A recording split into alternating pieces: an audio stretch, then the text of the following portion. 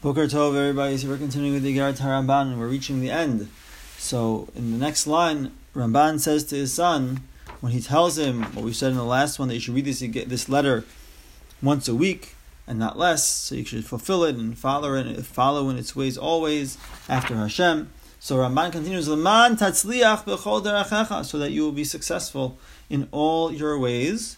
V'tizkeh le'olam haba hatzafun latzadikim, and you will merit the world to come that is hidden away for the righteous, for the tzaddikim.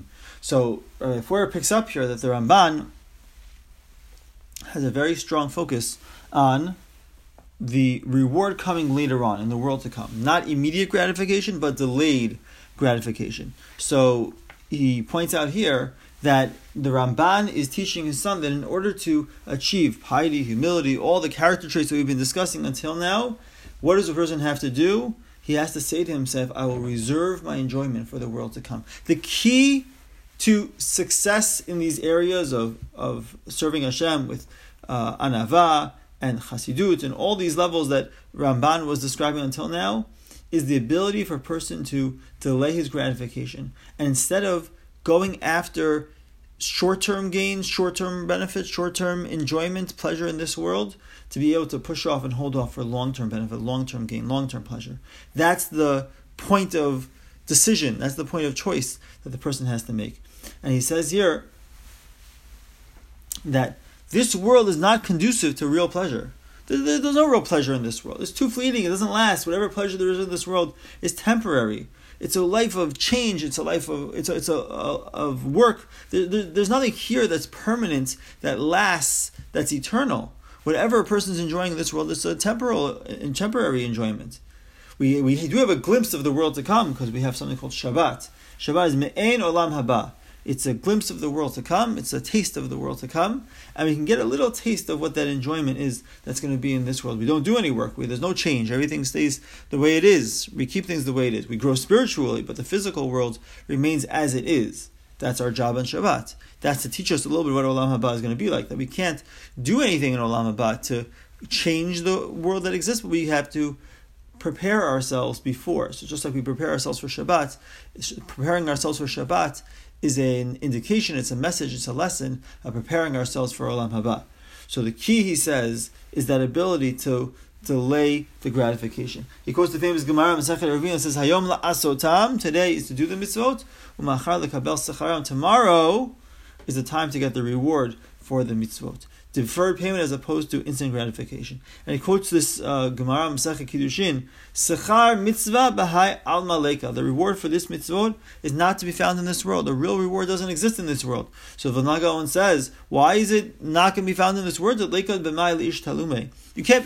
There's no currency. Hashem can't pay you in this world because there's nothing in this world that exists that can be worthwhile enough to pay the person the reward that he deserves for doing the mitzvot. The world that's ultimately good, the reward that is ultimately going to come in Olam Haba. Now, as an aside, Rambam very famously writes in Chot Teshuvah that there are times a person will give a person material success in this world as a result of his doing the mitzvot. We read in the Shema, right? That if you listen to the mitzvot, and then the pasuk continues later on, I'll give you rain, early rain, late rain, you'll gather your grain, your wine, your oil, you'll be able to gather all these things in. Where is that? What do you mean? There's no reward in this world. So Rambam explains that when a person directs himself towards serving Hashem, so that Hashem is going to give him the means to be able to continue to serve Hashem. A person dedicates himself to serving Hashem, so Hashem will give him the material things, the material benefits that he needs, not as a reward for his mitzvot, but as a vehicle for further fulfillment of mitzvot.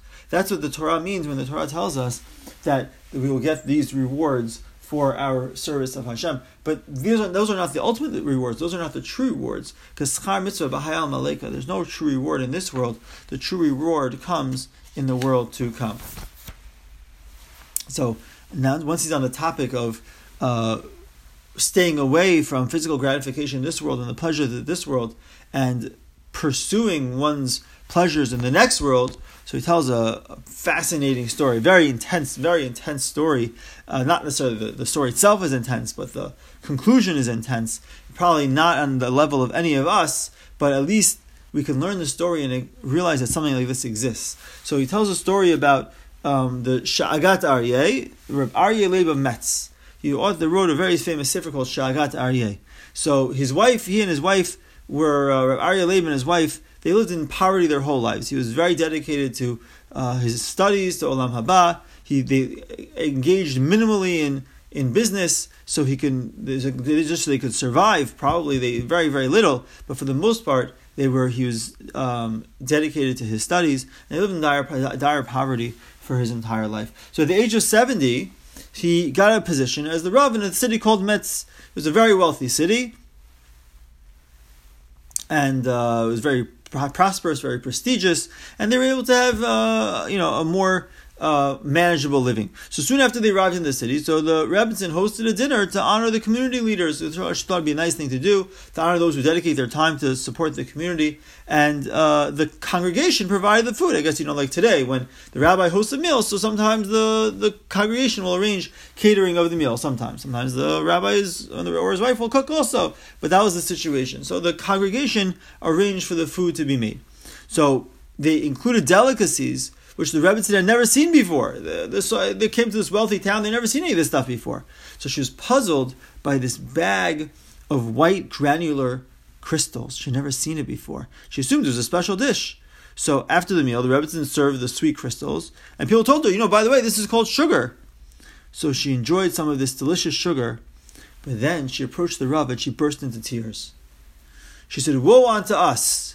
All of our lives we took no pleasure from this world, so we could fully enjoy the world to come. But look, now we have faltered and have tasted